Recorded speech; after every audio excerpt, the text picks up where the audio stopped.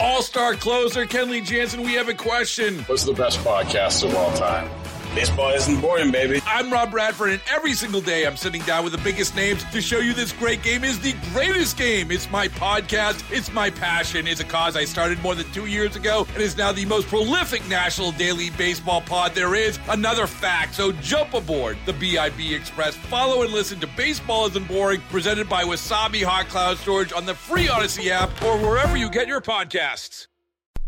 Good evening, folks. It's time for episode 7 of It's News to Us. It's just me this evening, so this is the format we're going to do it in. We're going to do it in a Facebook Live format, and then, of course, put the podcast up on MP3. So for those of you on Facebook, you're seeing this now. You'll also be able to download the MP3 a little bit later. And, of course, we are on all of the major podcast apps, including the Audacy app, our own app, Apple Podcast, Stitcher, Spotify. You can download us there. Thank you for downloading us. We saw a big jump yesterday, and we appreciate it, and we wanted to keep that going. And you can get your news this way just by listening to us whenever you want. Usually go about 10 to 15 minutes. Today may be a little bit shorter because it's just me, and nobody wants to hear me talk that long. First story, and hopefully by the time you listen to this story's already been resolved. But we have a missing and endangered 14-year-old out of Chesterfield. Her name is Yanith Ruiz Carrillo, and she was last seen at her apartment on Cliffside Drive. This apartment complex is in between Route 10 and the James River. If you look at West 100 Road and you see the apartment complex, it's right near, just to the north of West 100 Road, and it's in between there basically and the cliffs along the James River. She was last seen right around midnight, and then disappeared, was not around when her mom checked in on her at 1 o'clock in the morning. Now, they have received messages suggesting that she left not of her own will, and that's why we have this missing and endangered alert out from state police. But you can go to our Facebook page where you're watching this right now. You can see the flyer that has the information. You can also go to our Twitter page. And again, if you can help state police out there, it'd be much appreciated. Chesterfield Police as well in finding this 14-year-old. Moving on to our other story. Spoke to Dominion. They're hoping to have most, if not all, of the people back with power after yesterday's storms. However, they can't say with 100% certainty that it's not going to take into tomorrow to get the last few people out, as is always the case with any storm that does a decent amount of power outages. It's always those last few that take the longest, and they think it may take into Friday to get the last few people back on. What crews are seeing is a lot of trees in the power lines, broken poles. Not a whole lot of damage to the equipment itself, but basically just the power lines being damaged, not necessarily breakers or transmitters, things along that line. They're not suffering too much damage, but the poles and the wires are. But again, it could take into tomorrow. This morning they had it down to 13,000. I don't actually have the numbers right in front of me. Of course, by the time you listen to this, that's going to change. They were around 13,000 earlier this morning. At a peak, 78,000 in the Richmond area were out. The interesting thing is usually in a storm we see one area get hit harder than others. In this case, the outages were widely spread. So interesting. It's unusual to see that in a storm. Speaking of storms, VDOT is done doing storm cleanup, but it's not of yesterday's storm. It's actually from the January 3rd snowstorm.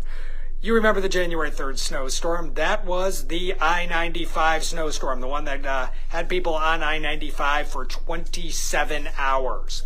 Well, of course, there was a lot of damage, and that was part of the problem. A lot of people were on 95 and couldn't get off 95, and when they did get on 95, they ran into issues because of trees down, branches down, things along that line. On the roads, especially in the Fredericksburg area, but all over, the Richmond district as well as the Culpeper district. Well, they finally got the last little bit of debris that was along the sides of the roads now up and disposed of, put away, chipped, whatever you want to call it, basically gotten rid of. So it took all the way from January 3rd to June 23rd. That's, 6+ months, almost 7 months. Actually, almost 6 months, actually. My math is This is why I got into journalism, folks. My math on, right off the top of my head isn't great. It's actually, just about 6 months worth of work. They removed 2 million cubic yards worth of debris, and it cost nearly $54 million. In comparison, and you might have thought, hey, that ice storm that we had in 2021 was actually worse. No, it wasn't. Actually, the ice storm only cost $23 million to dispose of, and it only produced 400,000, basically, cubic yards of debris. The reason being is that ice storm was a little more isolated. This snowstorm hit a larger area and caused greater issues, and that's why it cost more and there was more to get rid of. But VDOT finally wrapping that up today. Almost 6 months worth of cleaning debris. So it's kind of amazing. We've kind of forgotten about that January 3rd storm, except for the 27-hour delay. But it's amazing. They were still dealing with that this month. Final story. Both of Virginia's U.S. senators actually had press availabilities today, which was interesting because they were talking about the bipartisan gun reform bill, which is set to pass the Senate. Maybe even by the time you're listening to this, it has passed the U.S. Senate. But also, as they were discussing that, the Supreme Court decision on New York's gun regulations came out. So we got some reaction to that. Obviously, they're pleased with the gun reform bill. This is not surprising. Senators Warner and Kaine both have been advocates of increased gun control. Maybe Senator Kaine a little bit more an advocate of gun control. But they're pretty pleased with the bill. Senator Warner did note that he wanted an assault weapons ban for people 18 to 21. He didn't get that in the deal, but he thought it still was a decent piece of legislation. Senator Kaine was happy with it. He also points out there's a lot of money in there for mental health, which he considers to be an issue, as well as increased background checks and other reforms as well. However, Senator Kaine was not happy with the New York decision. He was frustrated, saying it takes away safeguards at a time. They need to be adding safeguards in terms of guns, and so he was not happy with that New York decision. And very few Democrats have been. I've seen a lot of reaction from state Democrats that weren't very happy with that New York decision.